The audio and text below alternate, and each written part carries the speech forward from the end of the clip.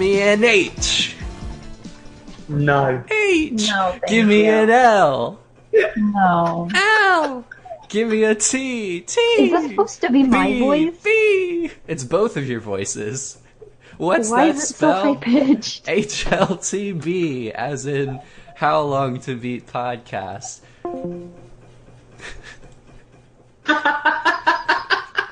That was what Discord thought of your intro. I got so excited I That was great. accidentally clicked leave call. I'm not editing that. That's staying in. Anyway, welcome to the podcast, dear listeners, and thank you, co-host, for playing along with my intro so kindly. We've got, I was going to say a great show in store for you today, but I'm just going to say we have a show for you today, and we'll go from there. We'll decide at the end whether it was great or not. So we got 4 segments for you today. Our recently beat, currently playing. After that, we're going to have our host segments, where these two nerds will say their crap, and then I'll test out my brand spanking new, delightful segment, which may or may not even last. We're going to have our intermission, and after that, we'll be talking about the current game of the month, Chrono Trigger, and round it out with one final question from the forums. So without further ado, and for the sake of time, I'm going to try to keep us to about 20 minutes per segment. That'll keep us to around 80 minutes of a, benchmark goal. Historically, that has worked very well. Yeah, definitely. But what I'm going to do is I'm going to set the timer for 15 minutes, and then we're going to have 5 extra minutes at the end of every section to just flail our arms around and wrap everything up. That's the thing is we'll use it all and then go over. Yeah. Talk about the time that Evanescence ate Gordon Ramsay's fish or some shit. That will only make sense if you listen to last episode. And only... It doesn't even make sense then. Yeah, Smash only Mouth, very Spaghetti. Yeah, I gotcha. I was on board. Anyway, the 15 minutes has started. Recently beat, currently playing. Who's going first? Rick, I nominate you. Okay, I was going to say I started last time and I'll let someone else, but I will go for it. So You're just I the beat 2 first games. person on my screen, so I pinpointed you. Also most important, but we'll leave that to one side. So I've beat 2 games since we last recorded, both ones that I was cracking on with last time. They are Hana Samurai, which I'm a little bit more reserved in my recommendation, having finished it, because I think it does run out of ideas quite quickly. And at the price, it's probably enough to justify it, but I'm not as positive about it as I was 2 weeks ago, which isn't to say it's a bad game. It's still a pretty good game, but it's not what I think it could have been, which is a bit of a shame. But still good. If it looks good, it's still worth a go if it appeals to you.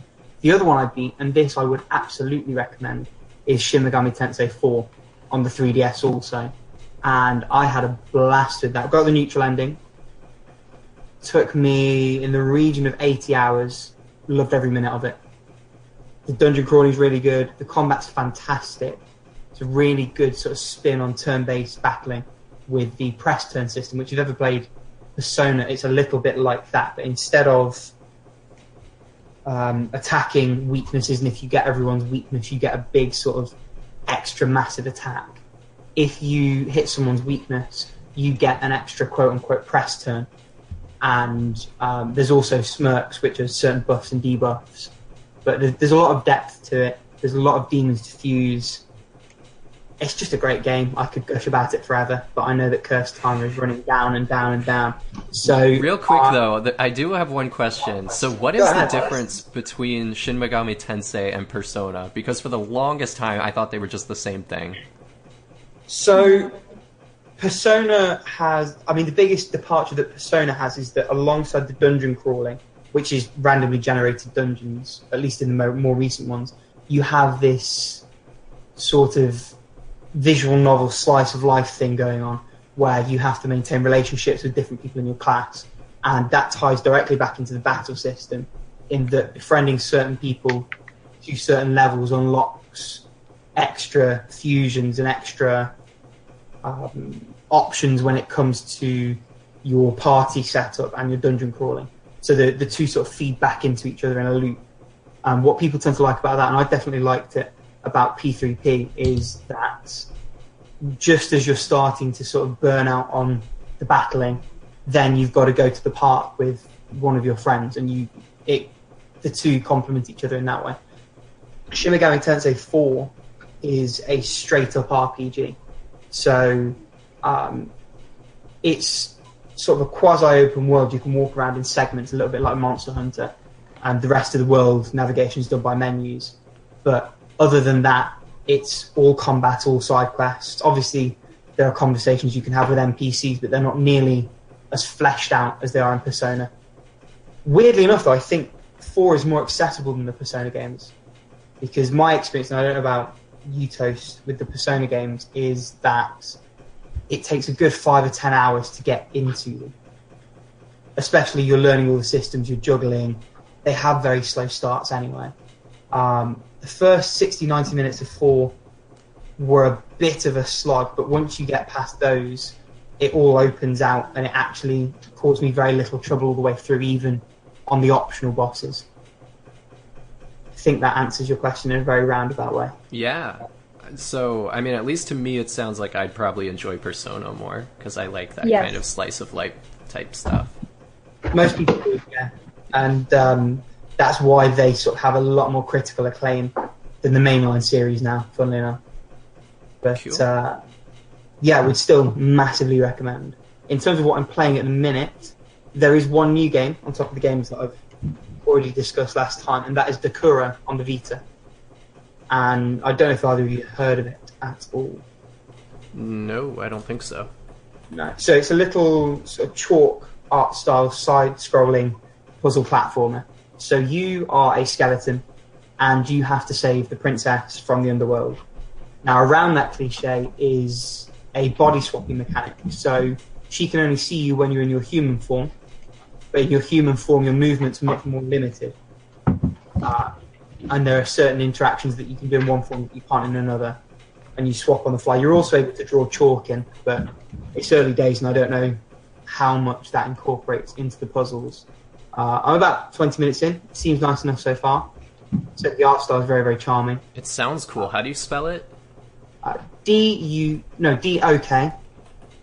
URO. It's in the EU. It's a PSN exclusive, but it's only like £5. It sounds rad.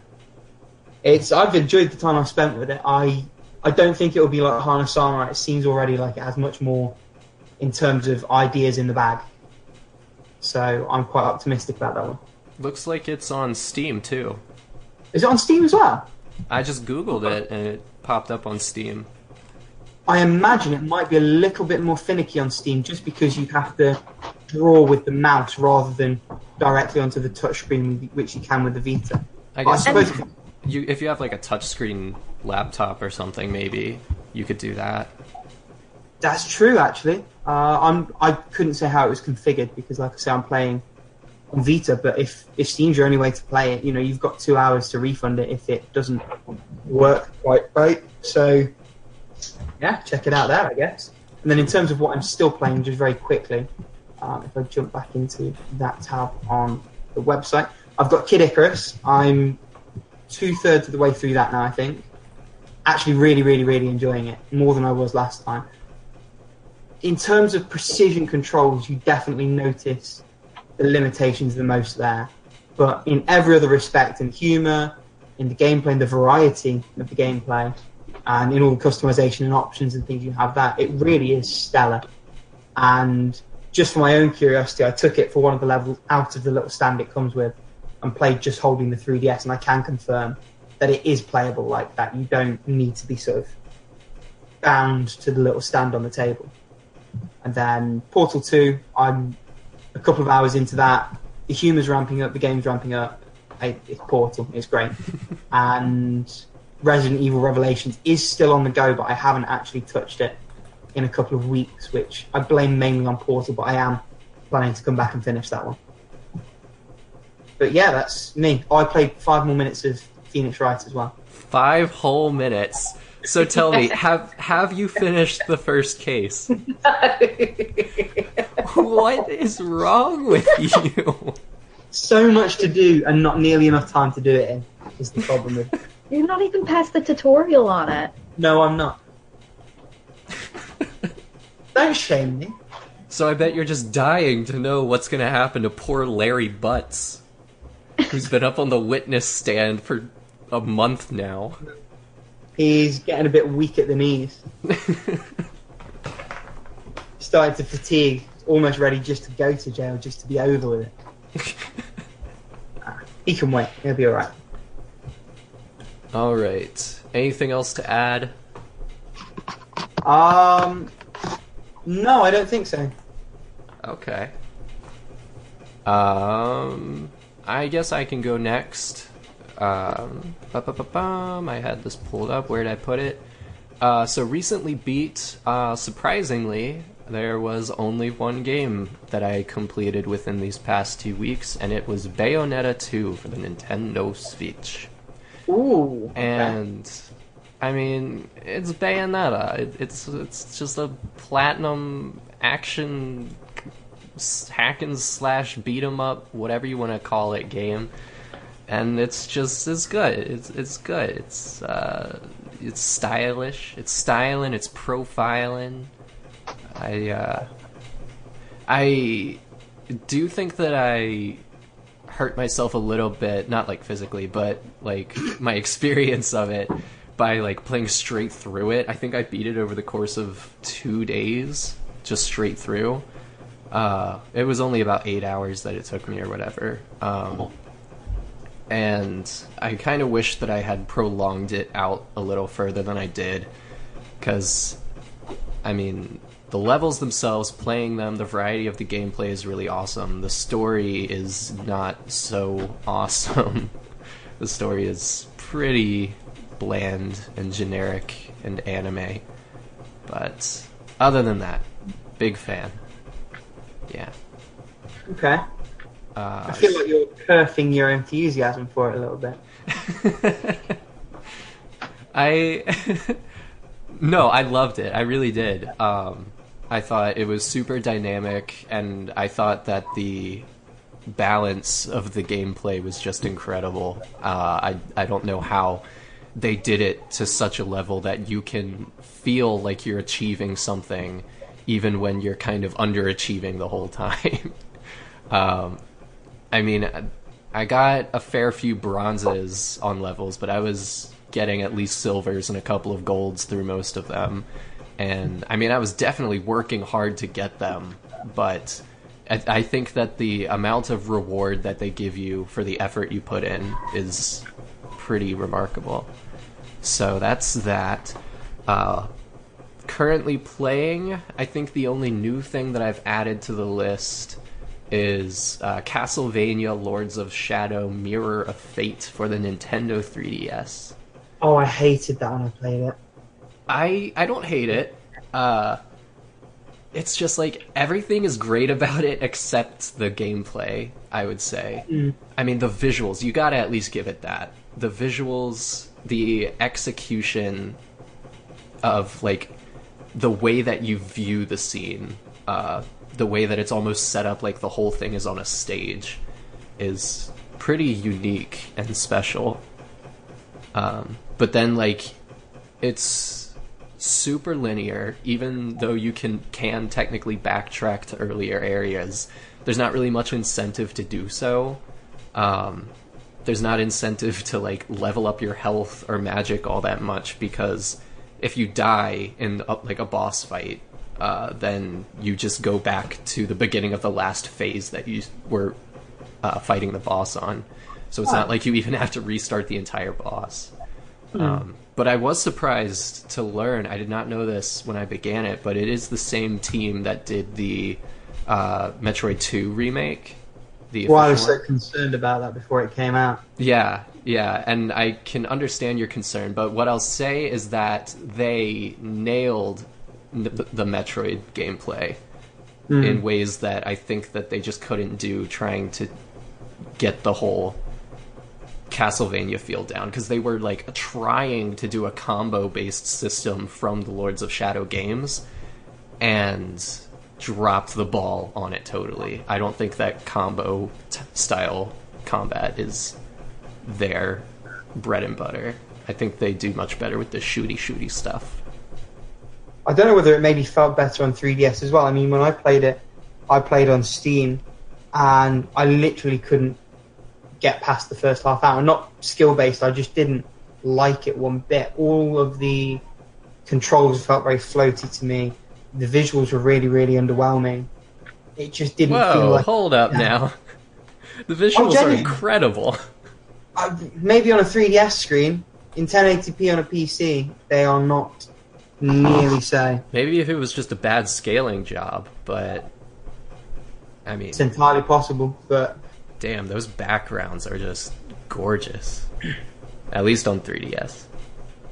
So when it came time for the Metroid port, and I saw their name, I just sort of died a little bit inside. But fortunately, I think they learned a lot of lessons from that, and it all came good. Mm-hmm. But it is still that weird kind of like half linear, half not sort of gameplay, but I mean, I think that they give you better incentives in Metroid 2 than they do in Mirror of Fate. Anyway, I'll move on from that because I've talked about it for a long time. Everything else that I'm currently playing is stuff that I've been currently playing. I haven't touched Final Fantasy VI in a long time. I haven't touched Shadows of Valentia in a while. Nor Breath of the Wild, which is still sitting in my playing folder, even though I haven't touched it in months. All I've really been playing other than that is more of the second Phoenix Wright game. I finished the worst case, and now I'm about to start the best case possibly in the entire series. So I'm glad I pushed through to that. And other than that, I've put like 20 hours, maybe actually close to 30 hours in the past like 2 weeks alone into Xenoblade Chronicles, so I am getting very close to the end game of that. And the story is getting to some weird places that I'm not sure if I'm totally on board with. There's one character who joins late in the game who I just don't really care for as much as the game wants me to care for them.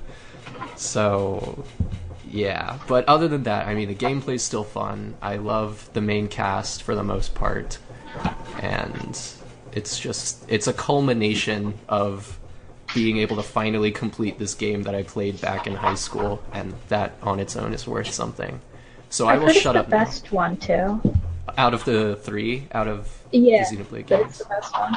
I haven't played the other two. I played like the first hour of Xenoblade Chronicles 2 with my friend, and it's weird. I mean, the gameplay and the music are incredible. The world design was exceptional from what I saw. The voice acting is god-awful.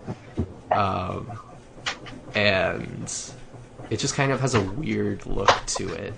Not even to mention the way massive boobies and stuff. That just... It does seem like such a sea change from the first game to the second in terms of characterization. Because it was so great in the first games. I don't know if it's the same in America, but the English dub has a lot of regional English accents. And so you have like random Welsh NPCs and people who sound distinctly British in so many beautiful, wacky ways. And they look not photorealistic, but believably realistic. And then you look at screenshots for 2, and it's just like generic anime. Pretty much, yeah. Like, and I mean, damn. They still have those like English dialectian characters and stuff, but most of them just don't know how to act. I mean, there's like an anime cat girl who is one of your sidekicks early on, and her voice acting is one of the worst things I've heard in my life. That bad? There's just no emotion behind it, and not even like in a like I'm a cold, emotionless character, but that's my character, so I'm going to, emphasize that. No, it's just the voice actor sounds bored reading the lines, basically. You could always choose to listen to it in Japanese. Did they give those Options? I don't know if they gave it on the like. I don't know if they gave those options, but you could always find a way to implement it. On Or Switch? mute the voice acting. Maybe Like, they might. I think it might be a download pack. Maybe Oh, maybe. I hope I don't have to pay for it, but some of them you do, and it's ridiculous. That is and it ridiculous. Makes me angry. Like That is- Danganronpa yeah. on the PS4, you have to pay for the Japanese voices. wait, really? For the newest one, for V3, For you have to pay V3, for the- okay. Yeah, and it really ticks me off. And That's which is annoying. I why I didn't know bought the that. Vita version. That's not okay to do. I know the that thing on is, the no one one. buys it, they won't keep doing it. I know that at least on the 1.2 reload, where it's Danganronpa 1 and 2 on PS4, that one at least has the Japanese voices that you can toggle on and off. But that is very frustrating about V3. So now that we have talked about Danganronpa once again on this podcast, Toast, go ahead. Okay. I'm a little bit less enthusiastic about it. Well, I'm Don't just trying to sound think, so much like you hate video games. I just have a life, peasant. You saying I don't? I don't know. Okay, so I finished Kira Kira. Hey. And yeah, so that one took forever for me to finish. And it's not because it wasn't good, and it's not because it wasn't like... It just like, you kind of burn out with that one because... You know, like after you graduate high school, and you're going to meet up with friends from high school, and you haven't seen them in years, and it's that kind of feeling. Kira Cool. Kira does it really, really well. But you kind of like burn out on that feeling because it just like makes you really bummed out. Okay. I don't know if I explained that well enough. No, you but- did. Yeah, I think I get the idea, yeah. Yeah, it's a lot like that, especially with you like watch the characters grow up and like drift apart, and it's hard to watch and it's hard to read. Yeah. So you don't really want to finish it. And I don't think that the super like true ending, happy was like, I think it was not the best one. The one that actually where like shit goes wrong and it's just like terrible. I think that one was the best ending, like the really bad ending. Isn't it always? Yeah, not always, because you get games like Muv-Luv where you playing lacrosse and like bad ending and like some bad endings are just bad. That's kind of how I feel about Undertale too. I will never allow myself to see the genocide ending. About On what, what sorry? one? Undertale. Oh, Not a visual novel, but I will never be able to go the genocide route on that game. I just don't have the heart for it. When I You get could around always to just- take one for the team. yeah, you could always just YouTube it. I don't even want to do that. Like, Oh. that's just too dark for me. Poor Kurth, he's too good for this world. So that one's done. And then I had already started it, but because I'm really bad at multitasking, I didn't get very far, so I restarted EF, which is my next visual novel I'm going to play, and that one's super, super high production values, like animated, like images, just by default, all of everything is animated, so it's super nice. And it probably is going to be better because Kira had like pukey art. So that one's that one. I started also Dandelion, which really sucks. What is it? And it's like a Korean visual novel, and it has really, really pretty art, and everybody told me that I'd like it, and then I don't like it. I think it's really shitty, and it's a stat-raising game, and I hate all that grindiness. I hate grinding for things. I want it to be, like, now. What I sort want of to have- stats do you grind for in a visual novel? It's one of those where it's just, like, you gotta get your intelligence up, and your, like, beauty, and your, like, whatever. Oh, okay. And I started... Well, no, I already had started a Hat in Time. I think that the counter said I was like 30% done with it. So, it's it's really weird because it's exceptionally good, and you can see where it took ideas from all sorts of different games, and that's awesome. That's amazing. All of those parts are really good. It's when, like, in the parts where the game tries to be original, I think is where it actually, like, is the worst. Oh, like, give some examples. Like, their own storyline, like, their own original characters are all, like, and their own original ideas. Like, all the characters at Deadbird Studio are really, like, not great. What? And the story itself is not great. How do you not like the birds? I don't know, I just don't. Peck you, Toast. Peck you. I don't know, I just feel like all of the borrowed and stolen ideas make something greater than what the original ideas are comprised of. What about the murder level on the... I feel like I've seen that before, though. I feel like I seriously feel like they borrowed that. Maybe they did. I don't know. But it's a great level. There are hardly any things that I feel like they were original. But the thing is, I'm not saying that it's bad because it makes for a really, really great game that you just have nostalgia for and you don't know why. Plus, you were saying whenever they tried their own stuff, it was awful anyway, so... Yeah, so they might have just well steal everything. Which is pretty much what they did. Have you gotten to the big soul-stealing guy?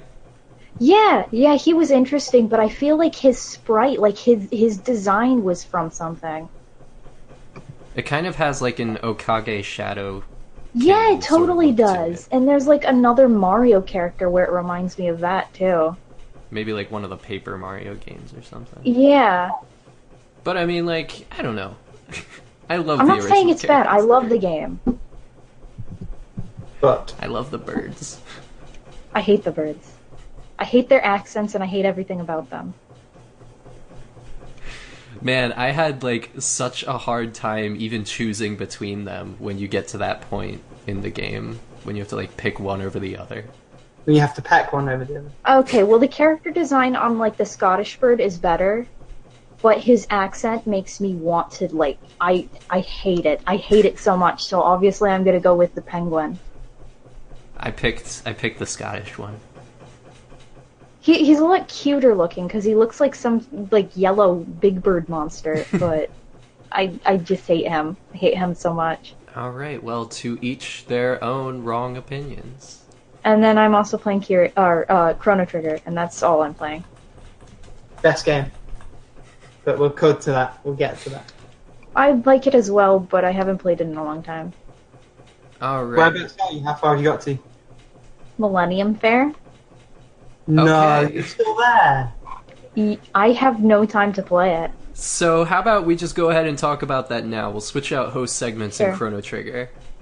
Yeah, that's fair. All right, so Millennium Fair, huh? What have you been doing in the Millennium Fair? I mean, I know there are things to do, like the what are those like mini games that do? I have played all of 30 minutes of the game, and most of it was spent in the forest outside of town, reacquainting myself with what is their fighting system. Which, that combat system is one of the best going. It is, but it takes some getting used to, That's because fair. you assume that it's paused, and it is not paused. Like, well, I actually did get past Millennium Fair, but I forgot to save the whole way there, and so I set down my game to get myself a drink, forgetting that by pause, they mean not pause. And I came back to, like, me at the start of the game again. I was like, this is great. Oh dear. No. I think Millennium Fair and what happens immediately after it, I think it's hard to look at it now and appreciate how much of a game changer that was in terms of, I'm trying to think how to say this without being too spoilery. There are innocuous things that do or don't happen while you're in Millennium Fair that have real consequences just in the next area afterwards in the game. and they're things that you wouldn't even think about doing in RPGs, things you wouldn't have thought of whatsoever. And the game makes you think about them, and it sort of points a finger at you, says, "Look what you're doing, you disgraceful piece of shit." And that really got me at the time. I mean, I played it sort of in my early teens when it came out on the DS the first time, and I think I was just about at a point where I could still appreciate it. So I think the story actually, and this is sort of besides me because I'm normally one where the gameplay comes first and foremost, but I think Chrono Trigger has one of the best stories around. I think it does sort of a traditional tale, but without hitting any of those cliches and while really fleshing out its characters. See, that's where that was where like I was a little bit disappointed, and like I feel bad using the word disappointed for it because I wasn't disappointed, but it didn't live up to the expectations I had of it. I had heard so much about the great story it has, and I'll give that it has some phenomenal story beats. And I'd heard about all of like the great characters, and I'll also admit that each of the individual characters has, you know, a great arc that I really enjoyed following. I think where I was a little bit let down is that there wasn't as much of a dynamic among the whole group, especially once you start to unlock the final few party members who only have a couple of scenes to really interact with the whole team before the game's over. So, again, not saying that it was bad in any way, it just wasn't what I was expecting when I had heard such high praise for it. That's probably also a concession to the multiple endings as well. Because depending on which paths you go down, different things happen. And especially back in, God, what was that, 1990, 91, 92? Whenever it was first released. I can't imagine them having the same space for dialogue and for everything that a game like Mass Effect would. I might be misremembering this, but wasn't Chrono's name shortened from Chrono with a H to without purely so that it would fit on the SNES cartridge? I feel like I read that somewhere. That would make sense to me. Maybe I'll get fact checked. I don't know, but I'm almost certain that I'm remembering that correctly. And I also feel like if you didn't, like, I'm not saying get good scrub, but I'm saying if you didn't give yourself time to finish more than one ending, I don't think that that's an accurate representation of what the game has to offer. That's probably fair, yeah. I mean, I guess I didn't do many endings. I mean, I got the bad ending, which is obviously really easy to get. You just go to the boss and you die. Yeah. And then I think I got the, like, best ending because I did all of the character side stories. But I mean, I don't know, it's weird because I don't think it's also necessarily fair to hold someone to the standard that, like, if you don't get every ending of a game, then you're not going to be able to fairly judge it on the same criteria as somebody who did get every ending in the game. No, I'm not saying that. I'm just saying that if I know someone didn't like the game and finished only one ending, that might be why they didn't like it. Versus, you know, if they liked it and only finished one ending, I'd be like, okay, awesome. You know, there's more to the game. It's just like, it's an indicator as to why they might not have liked it. Yeah, and again, I can't state enough times that I did like the game. I really enjoyed it. Oh, yeah, yeah. But yeah, I don't know. Maybe, Rick, maybe you can convince me some more. What, that the story's good? Well, no, I do think the story is good, and I think that the whole idea of being able to get multiple endings just on where you approach the final boss at any given point in the story. I mean, the fact that you can literally fight him after the first major story beat is pretty crazy, and get an ending right then and there is pretty cool. The game was a pioneer in a lot of ways in terms of that, in terms of the New Game Plus, in terms of the sheer number of endings. I think it was something like 12 in the original release, which was fairly unheard of for that kind of game at that time. Having your battles happen in the same plane as the plane that you move around in, not switching to a different battle view.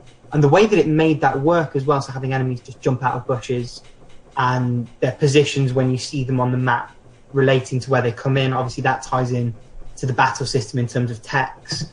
I think techs are one of the best things about the game, because I can't think of any other RPG, even the ones that I've loved massively, that gives you such a big incentive to explore the battle system and try different characters out than so for people who are listening and haven't played Chrono Trigger yet, in your party of 3, each character will have individual sort of magic attacks and abilities. They're called techs, and you have your individual techs. You have joint techs, which are where 2 characters use a move at the same time. For example, Luca might throw her flame and Chrono Trigger does his spinning blade attack. And did you just call him Chrono Trigger?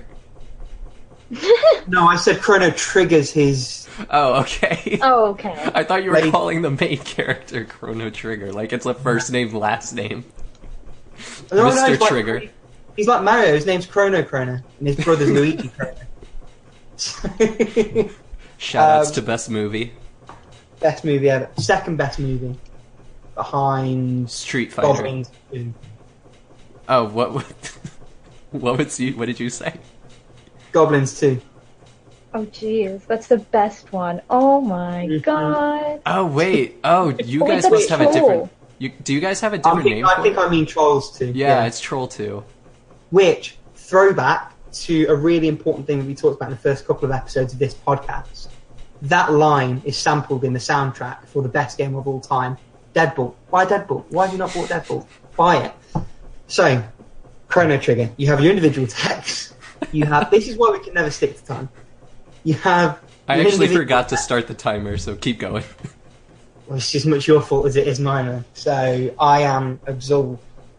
Individual techs. I will get through this sentence. You have dual techs, where 2 individual techs combine to do something different. And you also have triple techs. And so those triple techs generally are massively powerful. And because each character is only using a little bit of MP towards each one, they're actually much more expendable and usable than, you know, your typical meteor or whatever it is, massive world-ending attack in an RPG. So there's a big incentive to fiddle around with your party and use different tech moves and try and find those most effective double and triple techs for situations. And also, depending on fights you get into, if enemies are placed in different ways, by using different attacks because of their ranges. So some attacks will be in a circle radius, some attacks will be in a straight line. So with dual techs, things can combine over.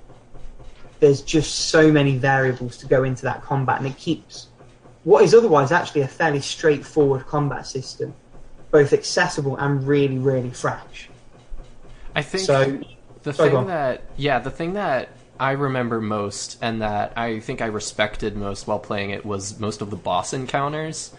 I thought that the boss encounters, out of everything, has probably aged the best. I mean, a lot of the things that you described in terms of like storytelling and like combat encounters and stuff, like if you didn't have that experience of like approaching that when the game came out and it was so new, then if you're playing it recently, like me, for the first time, then, you know, you've seen that stuff in games for, you know, decades now. So it hasn't aged. It's aged just fine, but comparatively to everything else, it just seems like, okay, it's there, great. Whereas, it's the Mario Brothers conundrum. Yeah, so on the other hand, then I am much more favorable towards the things like the boss encounters, which are just unique on their own. Like, you can't exactly recreate those in another game without just straight up plagiarizing them. I thought that the ways that you have to develop your strategies around certain bosses were very innovative. The ways that you have to target different parts with different magic or spells or weapons or whatever in different orders and that sort of stuff. That part was really cool to me. The dungeons were very good as well, actually. if we're thinking about that in terms of, and again, it all ties back in terms of the enemies actually having a meaningful impact on the way that the maps are laid out in terms of what bush they're hidden behind or what door you're going to go into and randomly come across something. Everything just came together. I think it was a perfect storm of things, and the music. Oh my god, the music! It's my favorite soundtrack. Like, I think by far. If it wasn't for Wind Waker, it would be like my top. It's certainly up there. I am a massive fan of the Deadbolt soundtrack, obviously, but also the work that Darren Korb's done for Supergiant's games, so Bastion, Transistor, Pyre. There's the Mirror's Edge soundtrack, I think, is phenomenal. But Chrono Trigger is definitely up there. Certainly, it was, I think, the best soundtrack of its time. Frog's theme is like, oh, so good. When we get around to those music podcasts that we were talking about, if and when, right, yeah, that will be in mine. I've got dibs on that. Just one last beat I do want to hit though, while I've got the floor and I'm ranting, and just going back to what you were talking about, the story. I think the story's impactful when you step back and take a look at it. I definitely think your criticism's fair in that as a rapport between party members, there isn't really all that much. They're all individual arcs. But I think in a way that sort of feeds back into the story, because the story is all about potential, what could have been, opportunities missed and lost and all the rest of it. That ties back certainly into Frog's individual arc and Magus's individual arc, but also into this time travel thing, into the fact that you've got all of these different endings, and they're all sort of windows into what could have been. And I think when you look at it in that context, the story is phenomenal on a meta level. But someone stop me before I get too... Have you ever...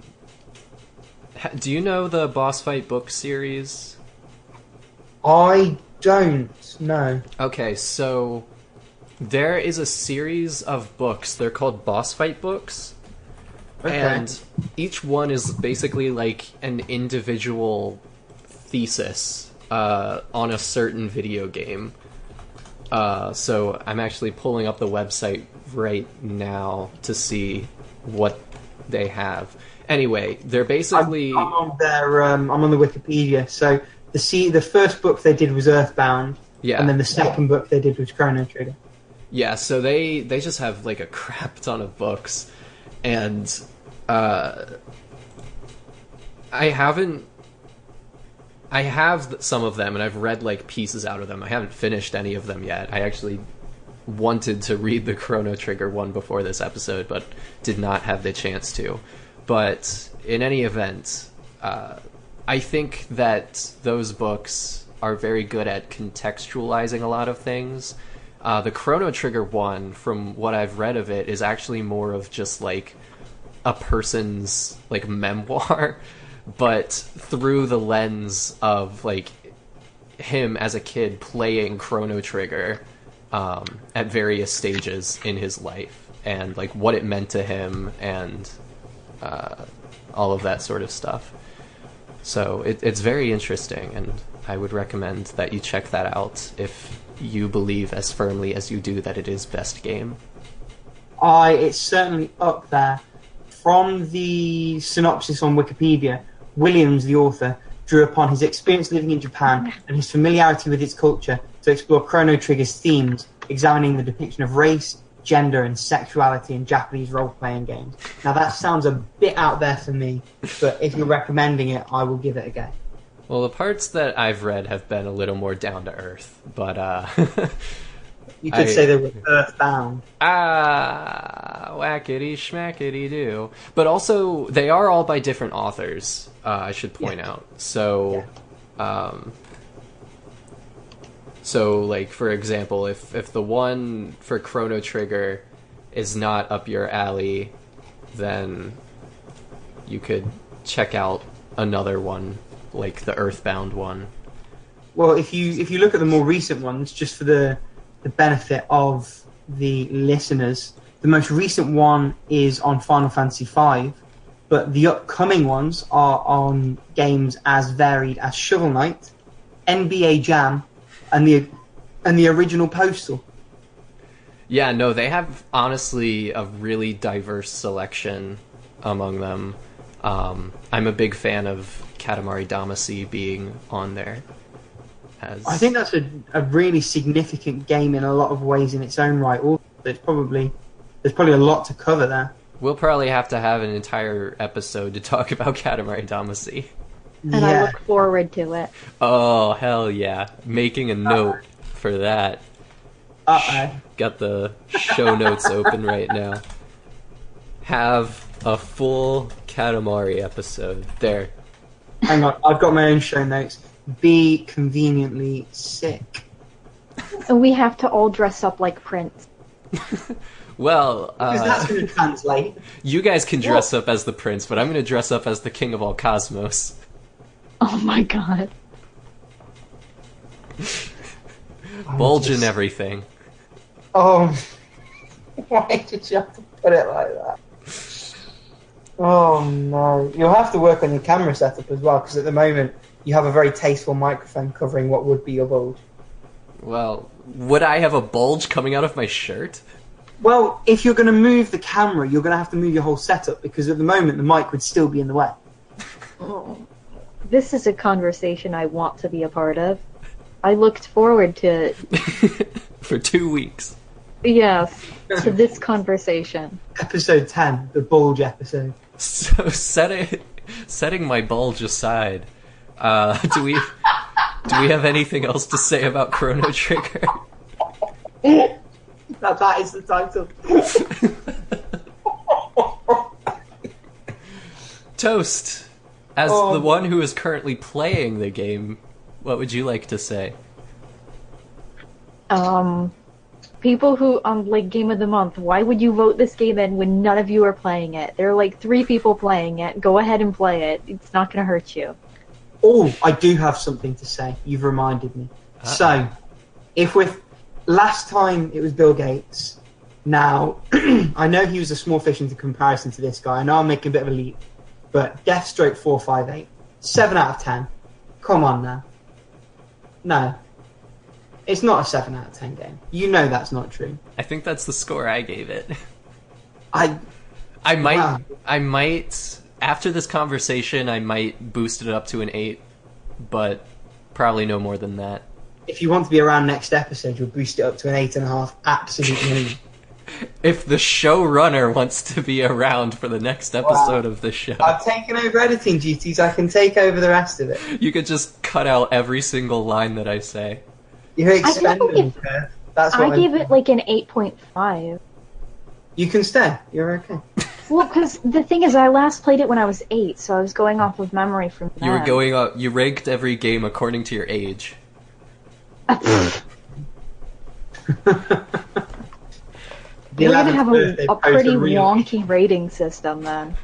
That's why every game I play now is a 23 out of 10.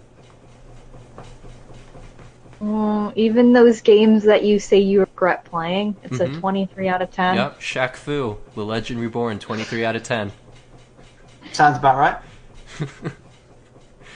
right. So, actually, looking at what day it is and what date this episode is probably going to go up, I think that we should do what we've been saying we should do for months now, and totally spontaneously come up with our nominations for next Game of the Month. Okay.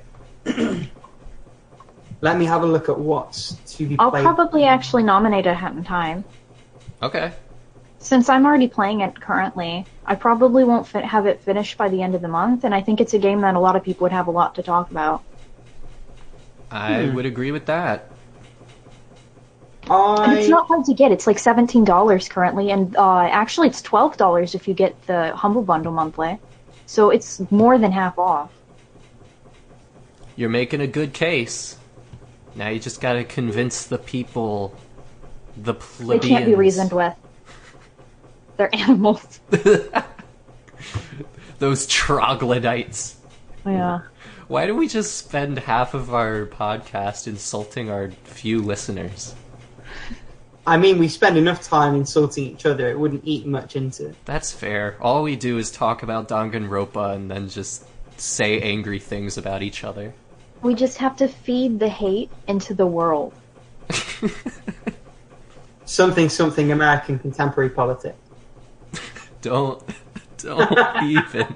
Yeah, I went there. So, this month, I think I'm going to re-nominate Stories The Path of Destiny. Alright. That's a good choice too. Almost everybody has it. Well, exactly. And almost everyone has a PC that can run it because it And doesn't seem that graphically demanding. It got very close to winning last month. Yeah, it So- did. I voted for it. I did too, yeah. And me. See, I'm backing the winner. That's what's happening. So, I might vote for that, but let's see. What should I actually nominate? It probably would have helped if I looked through my backlog or something. I mean, if you were going to call it out, you probably should have had something in mind. Well, it was totally spontaneous, though. You can't stop me. I'm just too quirky. You just I'm have the to editor, throw man. out the first thing that Yeah, comes to your I'm so- mind. Oh god, but the first thing that comes to my mind is probably going to be awful. What is it? Do it. Do it. Do it. Don't Do think it. about Do it. it. Just say it. Just Don't- say it. Oh gosh, well now that I can't even think of anything. I can't Just name a do it. single video game right now. Do it. Alright, well the first thing that comes to mind, if you really want to know, is Bubsy 3D. Oh my god, yes. Yes. Monkey did a video on it the other day. It was great. We all need to play that. I just watched that video before we started recording.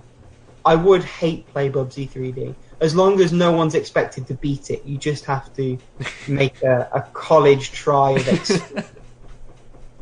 Alright, well I guess that's my nomination for next month. Is Bubsy the Bobcat 3D, winner of the Gold X Award for the PlayStation 1 Entertainment System by Sony Entertainment. Good, It came out the day one of my friends was born. Didn't it also come out the day Super Mario 64 came out? Or no, Bubsy... No. Didn't Super Mario 64 come before Bubsy? I would hope so. It would have never competed if it came afterwards, so it must have. Yeah, no, Bubsy just ripped it off from what I remember. I have beaten that game before, so... Why?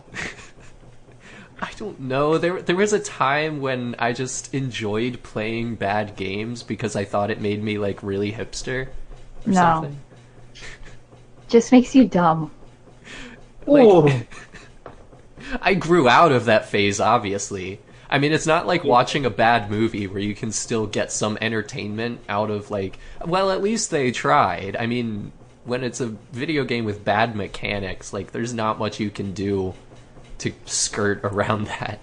It depends, though, because I thought the Emoji Movie would be like that. The Emoji Movie was so bad that it went past so bad it's good and became bad again. But that You know was what? not to show off my punk rock roots too much, but that was just a corporate shill of a movie, just It designed was solely to make 100%. money. I Whereas even watched that super, super drunk, and it still didn't make it any better. No. If not, it made it worse because I was then irritated. you need to watch the bad movies where the people making them really had a vision of some sort. And those are the sorts of bad movies that the people from Mystery Science Theater 3000 and Riff Tracks riff on. And that's why they're so entertaining. That's why people love The Room and Troll 2 and stuff, is because there was actually a vision behind them. They were just bad visions. The Room is just a great movie. Genuinely. It is a good movie. It is just so fun and so loving and just the best. Mm-mm. Oh, I love The Room. I love that movie. It is I so couldn't finish it. endlessly watchable. To keep it on topic of video games, have either of you ever played the Flash video game of The Room? No, That's- I have not. Yeah. And I need to. Yes, you do. I think it was probably originally on Newgrounds or something, but if you just Google it, The Room game or something, and if you sort past all of the escape room video games, then you will find it. It's called The Room Tribute. It is on Newgrounds. Yep. I am looking at it now.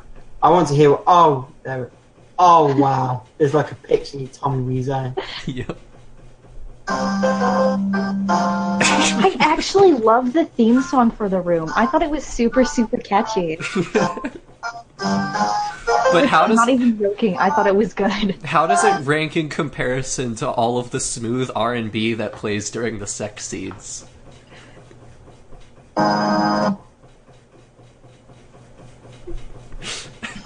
You just have to, like, you replace the soundtrack with your laughter when you're watching it. Oh my god! The text box that pops up, he just walks out. He's like, "What a beautiful day!" Oh, So God. The thing is, Rick is currently playing it. man, I'm coming back to that later. So maybe our intermission music for this episode will be the The Room sound, yeah. but it'll be the video game version of it, The 8-bit the one. 8-bit version. If I can find a download for it, or I guess Rick, that'll be you putting it in. But Giggity. But yeah, I'll see what I can do. radical. All right, so I guess we're done talking about Chrono Trigger. We were done talking about Chrono Trigger 15 minutes ago. So this is where you're going to cut things and put the intermission music in. La di da di You're gonna da. have bulge bit Pardon? for sure. Don't What do you you mean? Sure. don't you dare cut my bulge out. Don't you castrate me. No, scalpel. I made it worse. Oh my god. I made it so much worse. Yes, you did. I'll decide whether I want to cut this out later. Maybe not. See, I have the power now. Every podcast we record, I decide if it goes in or not. Just keep whatever is entertaining. How about that? None of it will be left.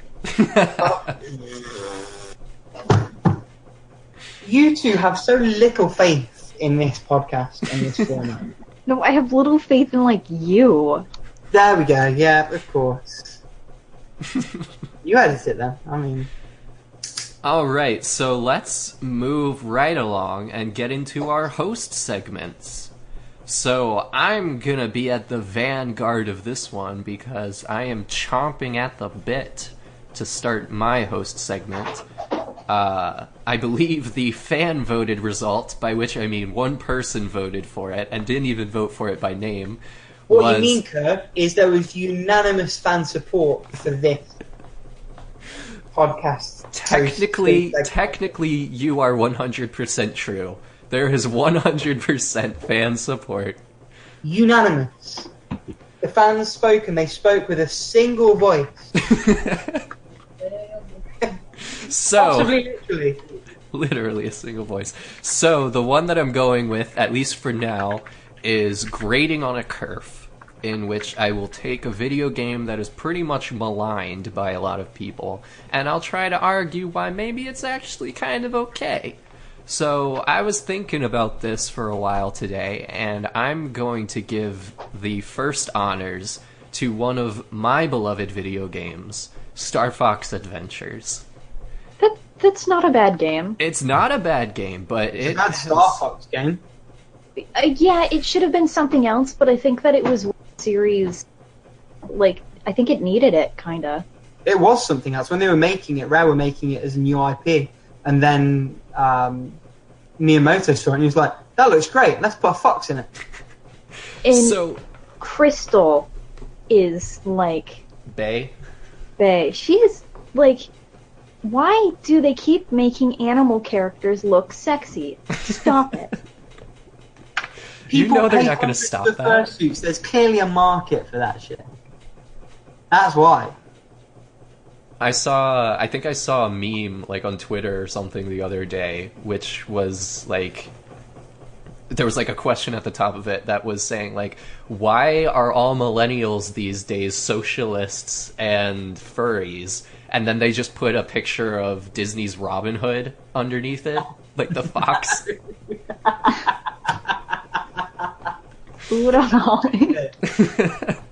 I like So that. anyway, my defense of Star Fox Adventures. Now, to be fair, like it had a pretty good reception when it was released, and like there were even some fans that got behind it. But in the years since then, it has definitely gotten a reputation as, you know, like you guys have said, the worst Star Fox game and that sort of stuff. I wouldn't even say that. I thought it was the best one. Yeah, and that was not a good Star Fox game. So anyway, I'm going to defend it here. Even if you guys care about it as much as I do, I still feel the need to stand for it. Okay. So, a big, one really annoying complaint that has been lobbed against it, especially recently, once people really found out about Dinosaur Planet, like people for a while forgot that it was going to be another game before it became Star Fox Adventures, but once, like, I think the original script for Dinosaur Planet was uncovered and posted online, and people read that and they were like, OMG, this would have been so much better than Star Fox Adventures. And I can't really argue that. Like, the story might have been better, but the gameplay, I assure you, other than the shooting flying sections, would have been exactly the same, if not a little bit worse. I think that it really benefited from having the support of Nintendo behind it, and I think it really got that support because of Miyamoto, honestly. Miyamoto, I'm not going to say he put his neck out on it, but he took a chance on a really ambitious looking game. Like, I was actually watching a video on it before we started recording, and they wanted this game to be on the N64, which both of you probably already know. But I mean, there is no way that game could have possibly been on the N64. Like, the fact that they wanted to have full voice acting on it, the fact that they were going to have, I believe, a bigger world than Ocarina of Time. You were going to have 2 playable characters that could switch at will, basically, which would have been, I can't even fathom how they could have implemented that for the N64, especially in like an open world dungeon style game. So it just would not have been possible, and like they knew that, and that's why it got bumped over to GameCube. But I still have to doubt whether it would have turned out as polished as it did if it wasn't for the rebranding that it got. I think it was just too ambitious. Now, I can't support any of that with evidence on, obviously, but it does bother me when the converse is stated as if it was a fact. If it was Dinosaur Planet, it would have been a better game. Like, I don't think there is any valid reasoning behind that. Other than that, the arguments that I'll give is that the combat, despite being kind of simple, is really flashy and pretty fun. It gets kind of repetitive, but I like that there are different enemy varieties. There are your normal enemies, your elite enemies. They have different tactics that you need to approach them with. I like the power-ups that you get for the staff. Even those are just very nice to look at. You know, you have your basic shooting, but you also have like your high jump sort of stuff, and the like one where you can disguise yourself as a dinosaur. Because ultimately, underneath everything, it still has the genetic coding from Dinosaur Planet. You still go to all the areas you would have gone in that game. You still encounter all of the characters on Dinosaur Planet you would have encountered. It's just that there's a weird frame story around it that I will give is awkward and clunky and out of place. But once you get on the planet, you can forget it's a Star Fox game, basically. You don't really communicate with the Star Fox team through the meat of the game, and that's it, basically. It's basically a Star Fox game at the beginning and the end and the flying sections, but other than that, pretty much the same. Anyway, that's pretty much all I have to say. Okay, so that's you grading on a curve. Toast, do you want to go? Uh, let's see. What do I have to recommend? Vim and Vim and Vigor is what I was looking for. Hey, are you Okay. perk up as soon as you get like a shot at me? Oh, When I it comes guess to your what silly I tactics, have no love been whatsoever. doing is I've been testing out various markers, I guess. So, like, for everybody who uses markers, you all should know that Copics are expensive because they're $8 or $9 a marker. So I've been, like, figuring out alternatives. And I guess if you're into that, I have found that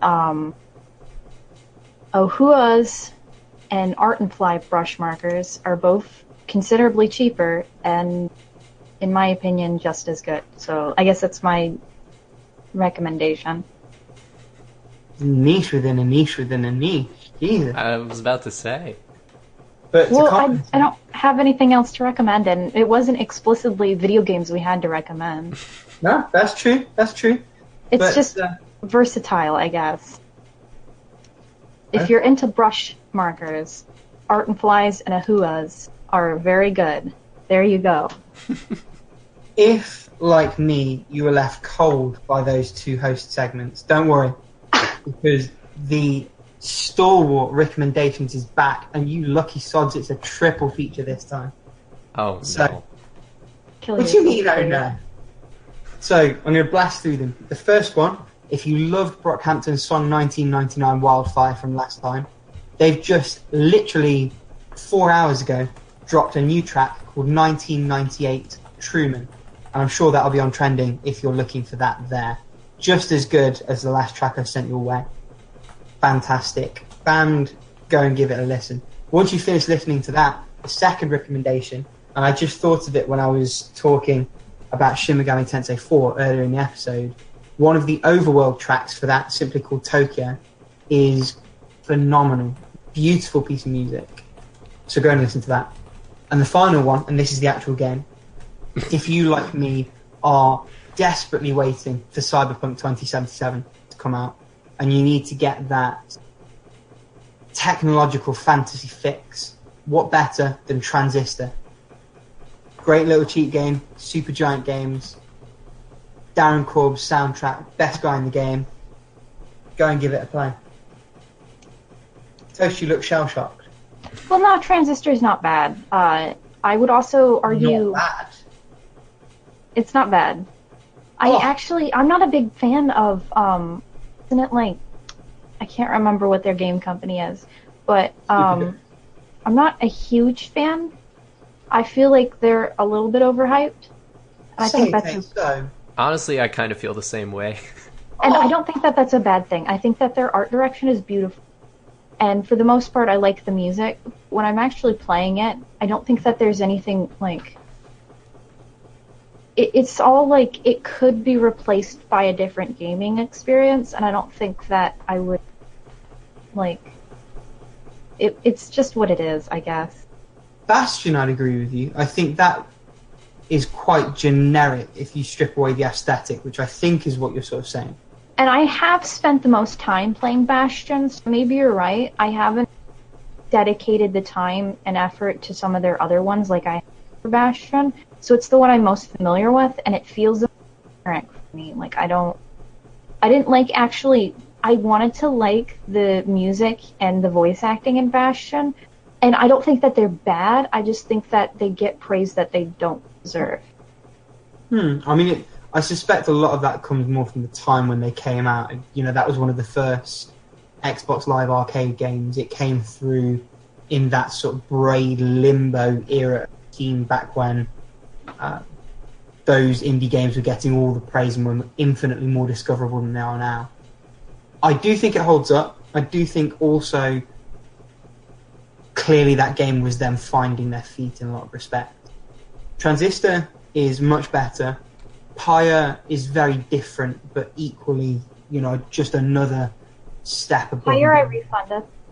Pardon? Pyre, I refunded. I'm going to have to find 2 new hosts. What's going on? I'm Why sorry. would you do that? It wasn't what I wanted, and I paid too much money. I mean, I can't even argue with that logic, but still. I mean, what did you want? I wanted it to not be like that. I wanted the game mechanics to be less weird. I don't think the game mechanics are all that weird.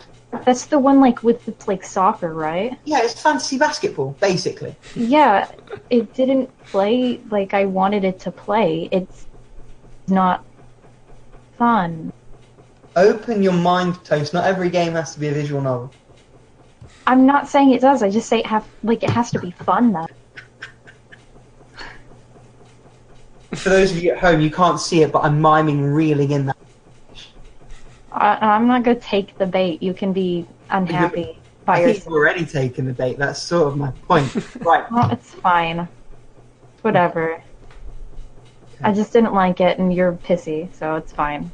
Kerf, move us along. Come on. All right, so moving right along. Da, da, da, da, da, da, da, da, da, da, da, You do realize by you singing, you're actually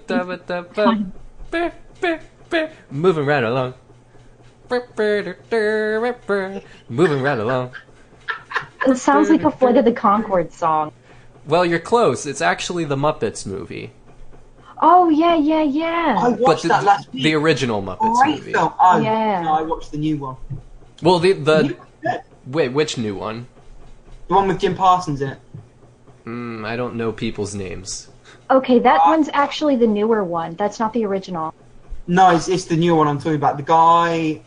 The Sheldon is Jim Parsons. Yeah, he has a little cameo. The main guy is the one out of How I Met Your Mother. And Yeah. I can't remember his name. Yeah, that one's good. And then there are other good Muppets movies, but then like the original Muppet movie is, I consider it to be the great American film. Just the whole Muppets. Next to Fantastic Mr. Fox. Those two. Yeah. Anyway, moving actually along. For the sake of time, we have decided when we handle our questions that instead of trying to do one for each of the 3 of us, which just takes up too much time, we're instead going to focus on one per episode and just dig into it in extraordinary detail. So today's question, I just wrote it down, but Rick, do you remember who actually proposed the question? Yep, it's courtesy of Screaming Shadow. All right, Screaming Shadow, who asked, who are the most memorable villains in gaming? And we're going to kind of take some liberties with this question because in our pre-recording discussion, we realized that there are just too many memorable villains, but we don't necessarily think all of them are great. Like, some of them are just memorable because they've appeared so many times in video games that you can't help but remember them. So we're going to talk about ones that are memorable because they're good, basically. So I think we all agreed that GLaDOS was sort of a first draft pick for that. yeah, I think the 2 that came to mind instantaneously were GLaDOS and Handsome Jack. Handsome Jack, from yeah. Borderlands. And that was almost unanimous among the 3 of us, where those 2 kind of came to the top. So let's talk about them for a little bit. I mean, obviously GLaDOS, has multiple reasons for being as beloved as she is. One being And also just... for being as messed up as she is. Yeah, she is absolutely psychopathic, but totally sardonic in the way that she delivers her dialogue, which just makes it so great. She's a robot, but she actually has a personality. I find that in a lot of video games, the whole joke is, oh, this robot doesn't have a personality. But no, she actually does have one, and it's completely messed up. And she is a bitch. Man, I'm just playing through the start of Portal 2, and obviously, I don't think this is a great spoiler, but obviously at the start of Portal 2, at the end of Portal 1, you have had a battle with GLaDOS and you've beaten her.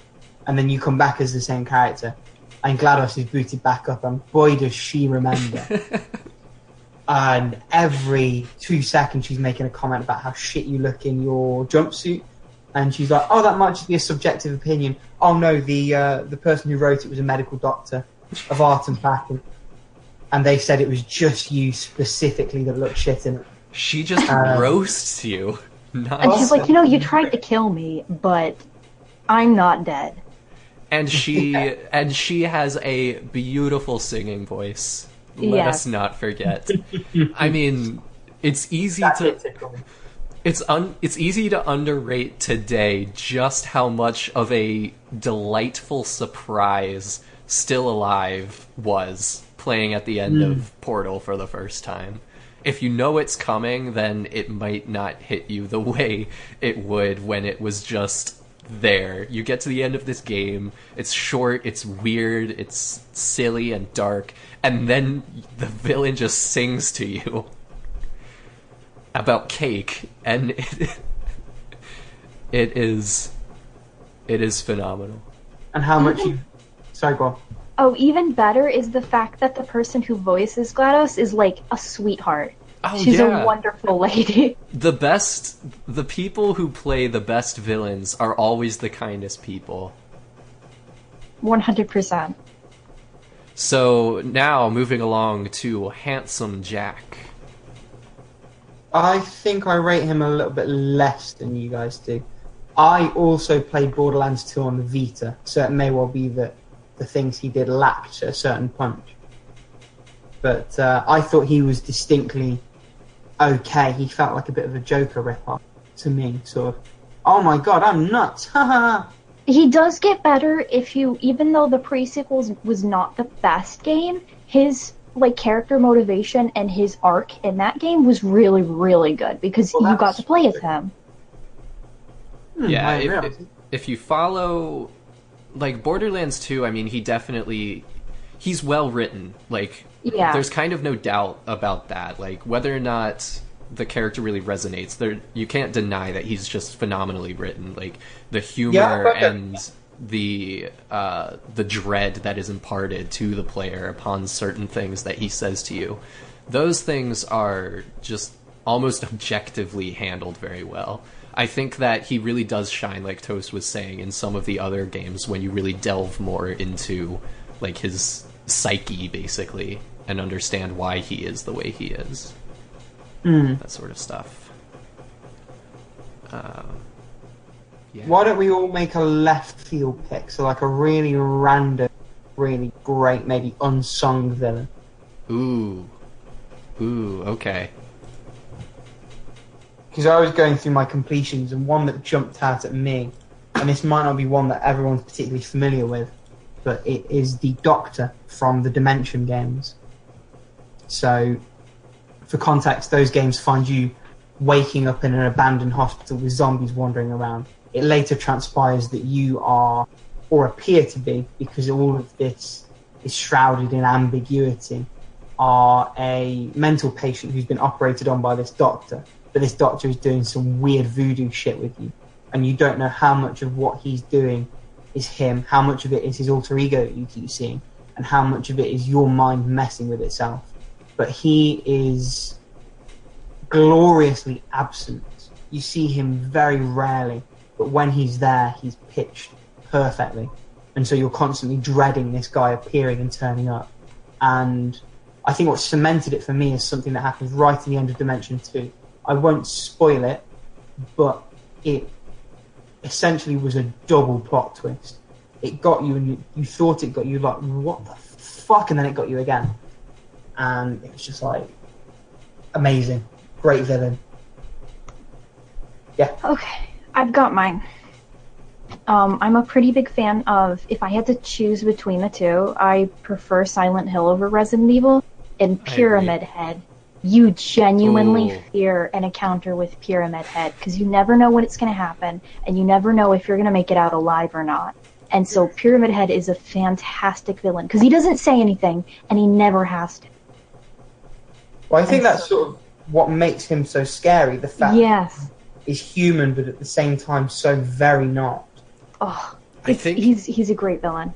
one of the I think the moment from Silent Hill 2 that probably stood out the most for me in terms of being afraid of Pyramid Head was not when he's like actually coming after you trying to kill you, but I believe it's in the apartments when like, I mean, that whole level, you're basically just moving up and down, wandering around trying to find out where to go, but there's one floor where there's like this gate that blocks you off from being able to see the rest of the apartments. And you pass by this gate like a dozen times going back and forth across the floors. But on one visit back to that floor, Pyramid Head is just standing behind that gate. And he's not doing anything else. He's just standing there. If you get close to him, and I mean, you can get right up to the gate. You're basically touching noses with him. And he still doesn't do a thing. He doesn't do anything to you. And that almost made me crap my pants. He's just there, being present. The expectation, isn't it? And this is sort of what we were talking about last episode. Because there's never any resolution, you just have this tension held. For me, there was like a cutscene where he was like doing weird shit to like one of the mannequin things, and that really freaked me out. So that was like the moment where I'm like, yeah, no, I just don't want anything to do with Pyramid Head.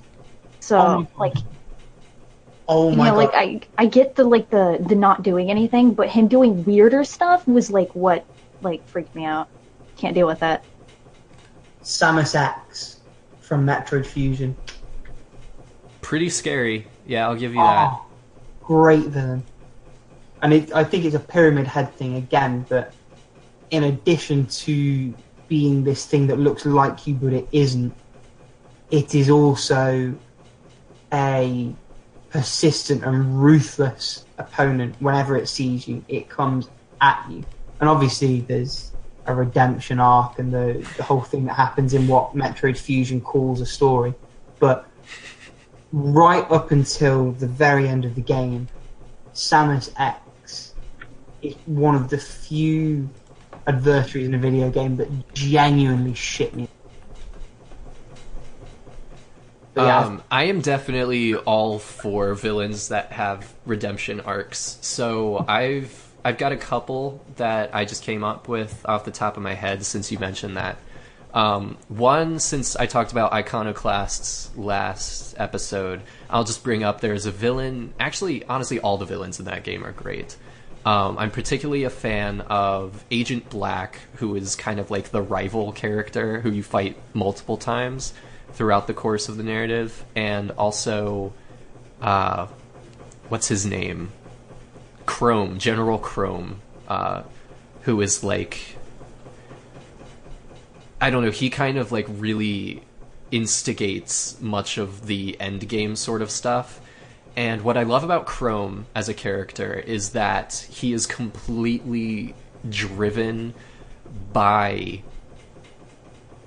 you know, it's a pretty demented philosophy that he has, but it also has some weight to it. Like, obviously you would say, you know, that's wrong because, you know, he's killing people and stuff, but he's still better than the other villains in a way. Like, what he represents is kinder and preserves more lives, even though he takes a completely demented way to get there. And he 100% buys into it. And he's threatening and he's manipulative, and under that he never loses his cool, and that in its own is pretty awesome. And then Black is just pretty much your she's pretty archetypical, I would say, underneath everything. She has her tragic backstory, and that's why she is the way she is, but she's also just incredibly brutal, and you find out some revelations about her towards the end of the game that put everything into a completely new context. The other one I was going to give a shout out to for redemption arcs is Count Bleck from Super Paper Mario, which sounds like a weird choice, but you've got to trust me on this one. Super Paper Mario has an incredible story, one that is genuinely heartbreaking, and you would not expect it for being what it is, but I think people should give that game more of a chance than they did back then. One more that jumps to my mind is Chairman Drek from Ratchet and Clank. Oh yeah. What a great little villain. Yeah, totally. See, I can't really even call much to mind of his like personality or anything at the moment, but maybe that's just He me. was the perfect capitalistic parody, which is said as someone who has no issue with capitalism whatsoever, but his whole shtick was, our world is dying, so we're just going to fucking take yours, because we can, and because we've got dollar. And so And the they thing is- randomly... Go on. Oh, he was done so well that people kept ripping off that villain to put him on other things. Like Ukulele ripped him off for capital B. Legit. He was done so well, Chairman Drax.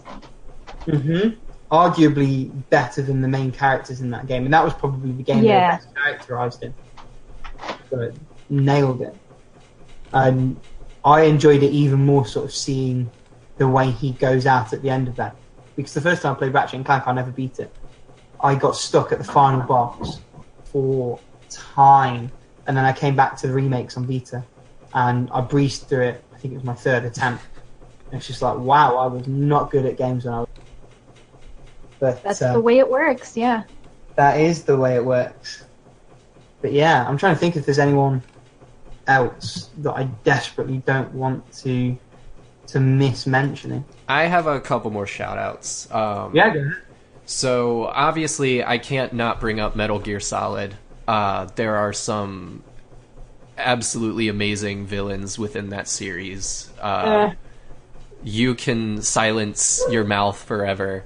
So, I mean, in the first game, you've got Sniper Wolf, who is... I mean, that scene will never not break my heart, because partially because of Otacon's character development, but partially just because of the conversation that occurs as a result of it. Liquid Snake, I could leave or take him, but Revolver Ocelot, just Ocelot in general throughout the entire series, probably stands out the most. Who he is as a character, his motivations, which it takes like literally 4 games to even comprehend, which is, I'll grant, excessive, but it pays off so very well. When you get to the final scenes, the final battles of Metal Gear Solid 4, and you realize just how contextualized everything from the past 4 games is, few things have changed me like that in a video game, just transformationally.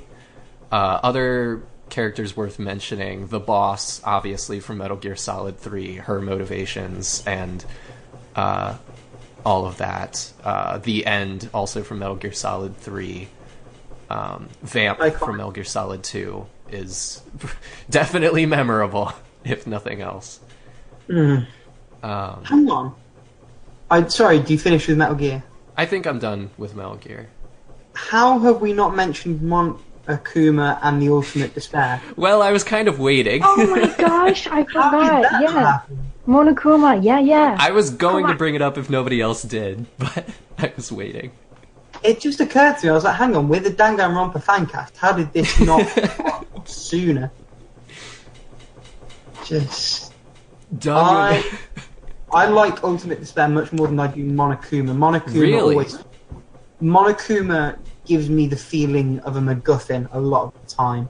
And I just feel a little bit confused by him, whereas the Ultimate Despair is single-minded and scarily capable. I'm not sure if you're using the term MacGuffin right. I might not be. I sort of think I am. I feel like a lot of the time he's just there to say the right thing to make them think and act in the right way to advance the story. So maybe That's- MacGuffin by proxy is a bit more apt. Yeah. I feel like he's more relatable, though, than the Ultimate Despair is, because I just feel like he says things in a way that you can actually start to buy into what he's believing, because he's Yeah. not... It's just he does it a little bit better than that other person does. I mean, I think you're not supposed to buy into the Ultimate Despair's way of looking at things.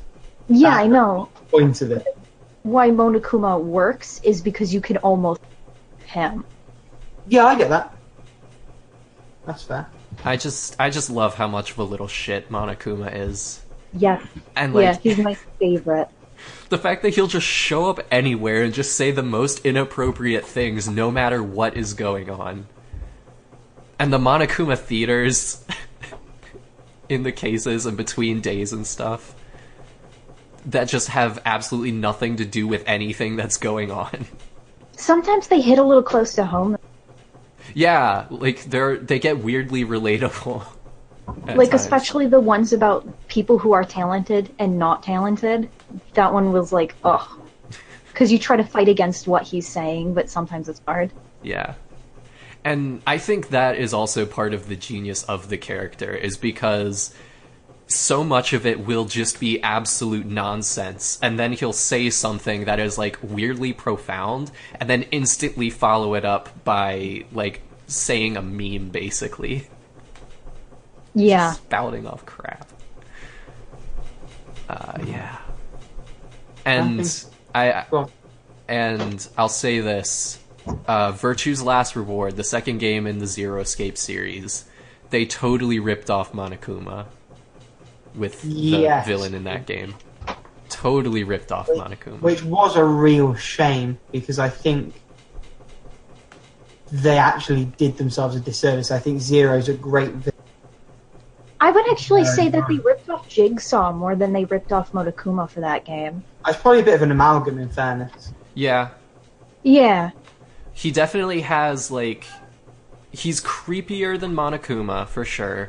So more on Jigsaw on that end. But he also, I mean, he has the whole cartoon voice and says the sorts of inappropriate things. So he is kind of a blend. Hmm.